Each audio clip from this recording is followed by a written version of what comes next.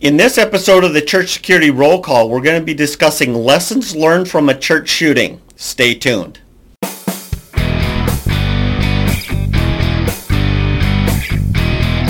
Hi, this is Chris with Sheepdog Church Security, and this is your Church Security Roll Call. Today we're going to be discussing the 2017 St. Alphonsus Church shooting. If you'd like to read that article, go to our website, sheepdogchurchsecurity.net, and look under the News tab. So let's begin in the Bible as we always do. This verse is 1 Peter 3, verse 7, and it reads like this: Likewise, ye husbands, dwell with them according to knowledge, giving honor unto the wife, as unto the weaker vessel, and as being heirs together of the grace of life, that your prayers be not hindered. Good verse for us today, because this is exactly what happened in this shooting, in the sense that this was domestic violence spillover. The husband, not honoring his wife, actually attacked her, killed her. And so we'll get into that here in a minute. Before I get started, I just want to remind you, share this video with everybody on your safety team, share it with other staff and volunteers, and then make sure you go into the comments section and get the weekly notes for this, because it's going to give you some bullet points that you can take to church with you and discuss this with other people on your team to just kind of keep it. You know, we have to keep these things on top of mind, right? And so if we're having regular conversations about different safety and security issues, challenges, things that we face, then we're staying sharp, we're keeping each other sharp, and we continue to move the ministry forward as we start to discover, hey, maybe we can fix this or improve that, and just make our ministries better. So make sure you do that. Make sure you get the show notes. So let's get into this a little bit here. It was 8:30 Sunday morning, November 5th, 2017, in Fresno, California. Parishioners waiting for the 9 a.m. Mass at the St. Alphonsus Catholic Church began going in as those attending the 7:30 Mass were leaving. As one couple got into her car, a man who had been waiting approached. He pulled out his .45 caliber handgun and fired at least 4 shots into the car, hitting each occupant in the head and the torso. The woman died at the scene. Her companion passed away at the hospital. The gunman left for his home only 11 blocks away. On the way home, he began texting his daughter, telling her that he had killed the wife, her mother, and that he was going to kill himself. She called police, hoping they would stop his suicide. A SWAT team went to the house. They heard a shot. He had taken his own life with the same weapon he used earlier. As tragic as the incident was, it was overshadowed by the other shooting that happened that day an hour later, and that was the Sutherland, Texas shooting. And so this kind of became the other shooting, and unless you were local, you probably hadn't heard about this shooting at all. So the killer was an owner-operator truck driver. He was a U.S. citizen and had property in Mexico. He and his wife lived 11 blocks from the church where they were members.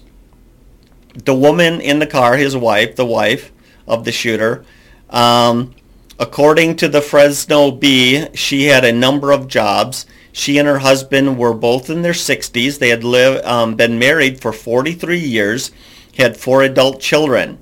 For a number of years, they had reportedly been separated, but were still living in the same house in separate rooms.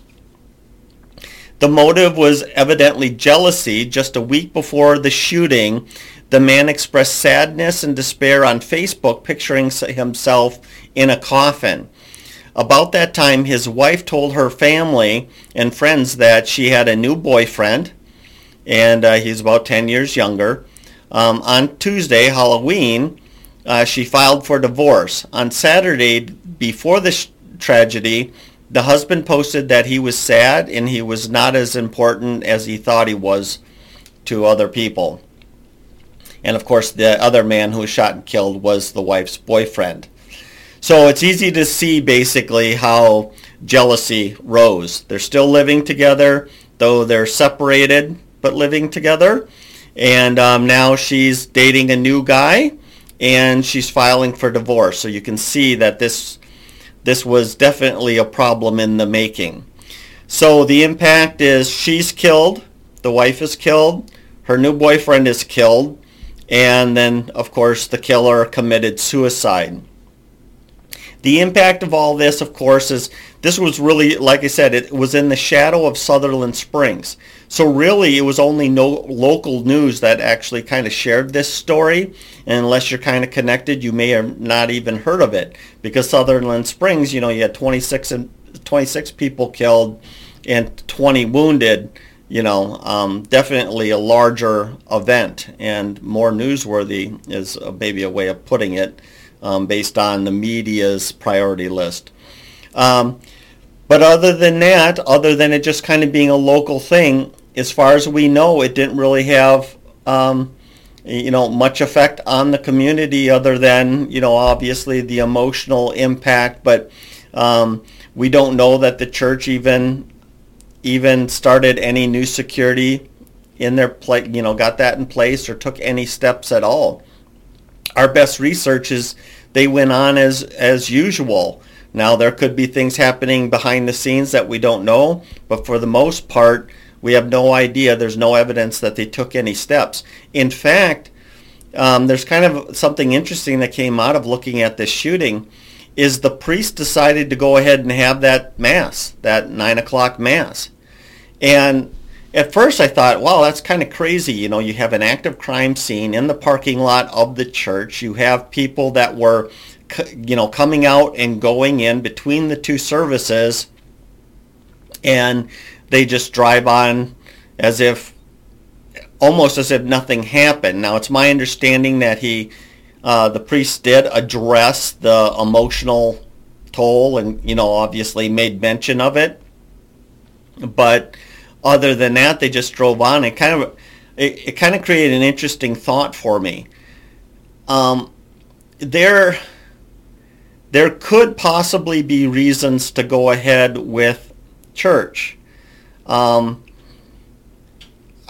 I think it's got to be a case-by-case basis, right? Something could theoretically happen at your church in a back parking lot, or in this case, it was the back of the church in a back parking lot. And in a way, it doesn't necessarily affect the church. Maybe. I mean, these were members. I don't know how. I guess ultimately, it's an interesting idea to think about. Is if there's an event at the church, does that mean everything gets closed for the day? Maybe not. Maybe it's something that has to be discussed, and maybe we just have to kind of, I guess, if nothing else, take in the information, look at the situation in its totality, and then kind of make a decision on what's going to be the best action. In this case, it sounds like the priest made the decision based on the fact that people needed comfort. They needed a way of expressing what went on and kind of, changing things a little bit to at least address those strong emotions and those strong feelings. People are there. This is a good time to maybe address that kind of stuff. Or maybe, closing down is the right answer. I guess we just have to think. That's just something to think about. Anyway, so lessons learned. I came away with 3 different lessons learned. And one of them is, I've mentioned many times before, and I know I've kind of, I hate to beat a dead horse, but I really, really believe that this is an essential way to help mitigate the risks of active shooters. And that is a proactive prayer and benevolence ministry. In fact, I would even say that churches need to blend those two ministries. We shouldn't have a separate prayer ministry and benevolence ministry. Those things should be blended, right? Because if they need benevolence, they need prayer. If they need prayer, they very likely need benevolence. And it shouldn't be an operation where it's like, okay, you're part of, you sent in a prayer request, so here you are sitting in the prayer request, and that never gets passed on benevolence to someone who could actually help them. So let's say it's a lost job. Maybe they need help dusting off their resume. Maybe they need help, filling out applications, or even driving around. They might not have a car. Do they need a ride to interviews? There's all these kind of things. If their car is broken down, does it need a new starter? Can we put a new starter in it? A lot of that stuff comes in the prayer side, and some things come in the benevolent side, and it really needs to be, I guess, together. That should be one ministry, and that ministry should be proactive, meaning they need to have some sort of calling plan or email plan where they're contacting everybody in the church, all members and guests, on somewhat of a regular basis with one simple question: do you have any prayer requests? Because when those people say, yeah, I lost my job, or we're going through a divorce, or I'm going through a child custody issue, or whatever is going on, mental illness or addiction, I'm going into treatment next week, whatever it is, or I just found out I have cancer, all that kind of stuff. This is where that prayer ministry is proactive, calling people, contacting people, asking them stuff. And then, of course, benevolence is taking action. So is it visitation in the hospital, or whatever it is, fixing cars, all that kind of stuff. Maybe it's gas card, maybe it's groceries. I don't know what it is. Those two things have to be together. And if we're doing that, there's two things that result. Number one, this is active shooter prevention. This is actually meeting people in their distress, in their crisis, the best we possibly can, and then helping them the best we possibly can. And then, of course, we're giving them less reason to go off the rails, right? If you lost your job and also got sick at the same time, and all this stuff is going on, and you're in a position where you could be radicalized and become violent, and your focus could be the church, but at the same time, they're calling you and giving you real help and all that kind of stuff, the chances of you becoming violent decreases significantly. The second thing it does is it gives the safety ministry a little heads up on what's going on in the church. Now, what I think should happen is I understand, okay, we don't want to be gossips. I get that. Pastor confidentiality, I get that. No problem. I have no problem with those two things. I think pastor confidentiality is extremely important. But what about giving a briefing to the safety director by type, by request? And so what you do is you say, okay, we have a divorce going on. There's a custody battle involved. We have another person that lost their job and they're afraid of losing their home. We have another person that is struggling with addiction, and we continue to pray for them. They're a family, they're a family member to somebody or whatever. And that's all that needs to be said. Now what can happen is the safety director can ask a couple of questions. And the question simply is this. Let's say it's a divorce, as an example.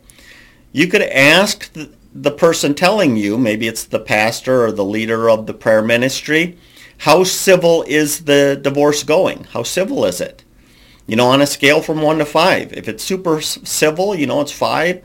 It's just going to be something that's done and there's not any potential for violence. Great. But if the civility is very low, now it's like, okay, we need to prepare for this. The other thing, too, another way of asking that question, depending on the situation, let's say it's a lost job or a medical situation, how optimistic are they about recovery or about the future?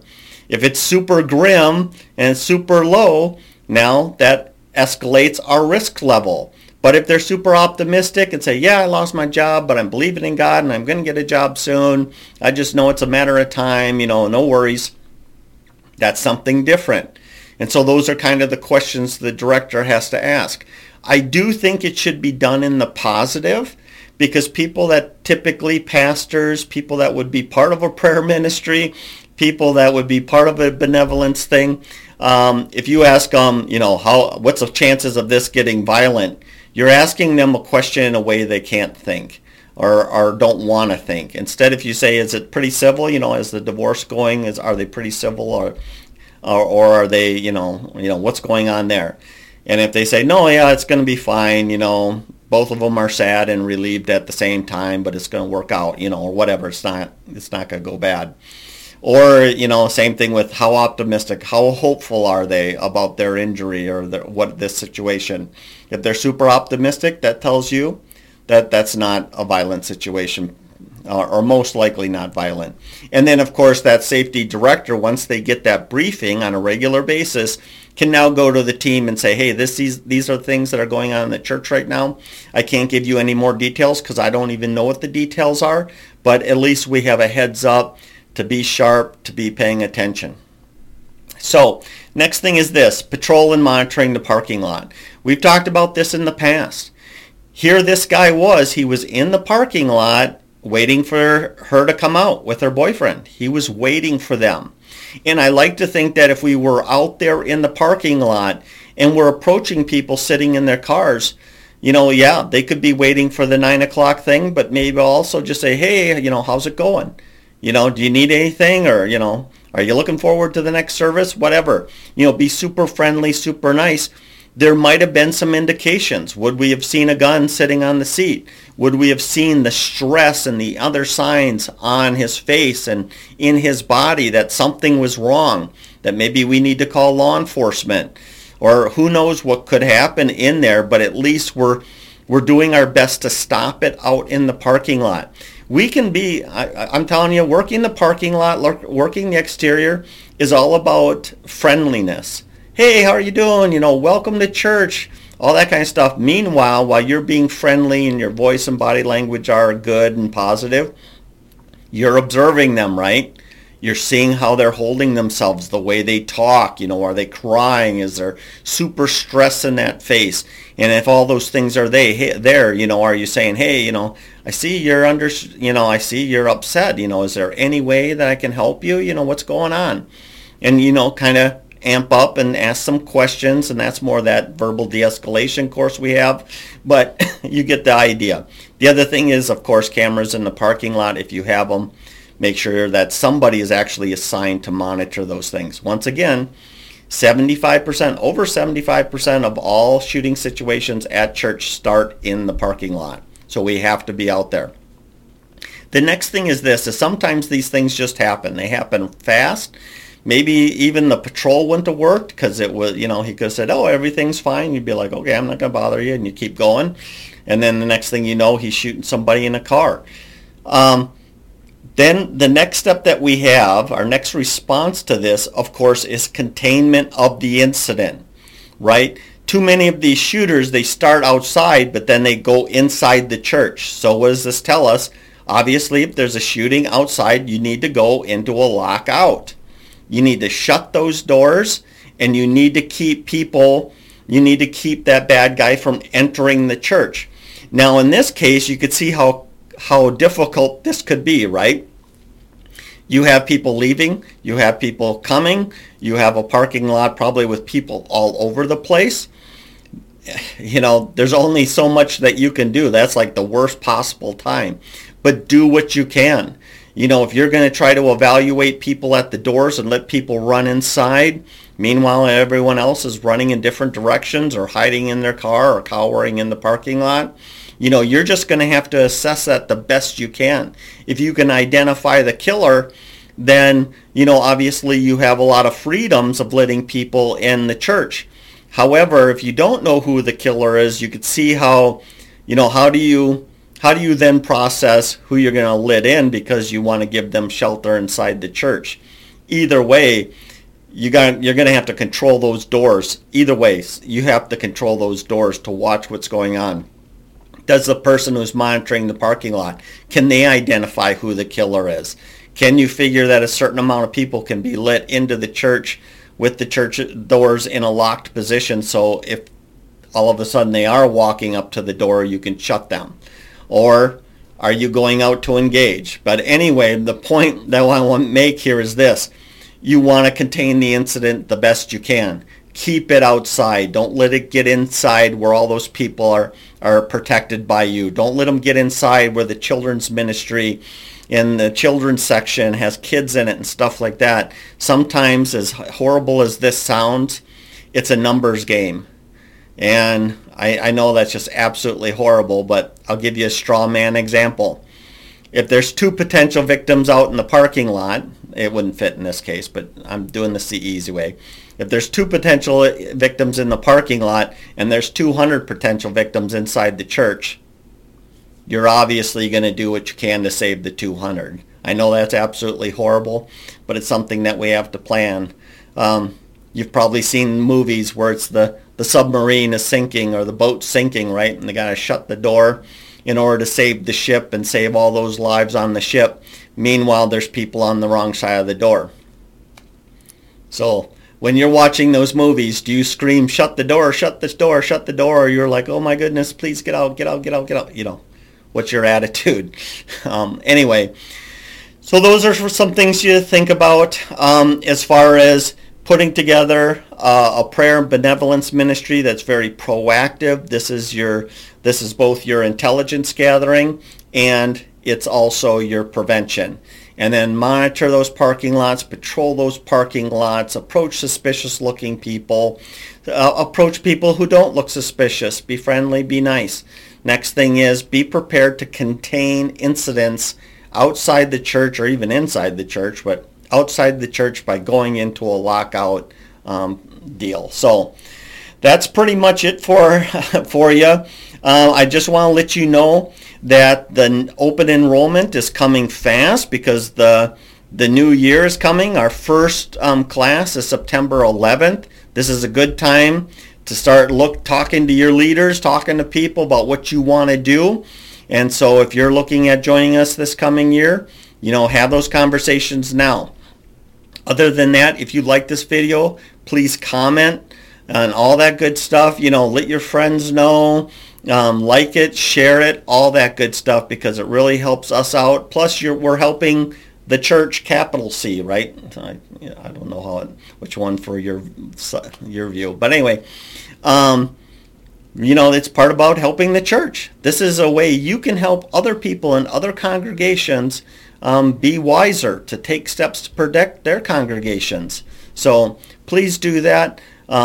I'm going to correct a name I said last week. It's actually Pastor Bill Taylor. He's been the one that comments on a regular basis. Thank you, Bill. And I know there's some more of you guys that are regularly commenting. Even just a thank you for the information or something like that goes a long way in telling the YouTube algorithms that were worth watching. Other than that, thank you so much for joining us this week. And hey, let's be careful out there. This program is made for informational purposes only and should not be taken as legal advice.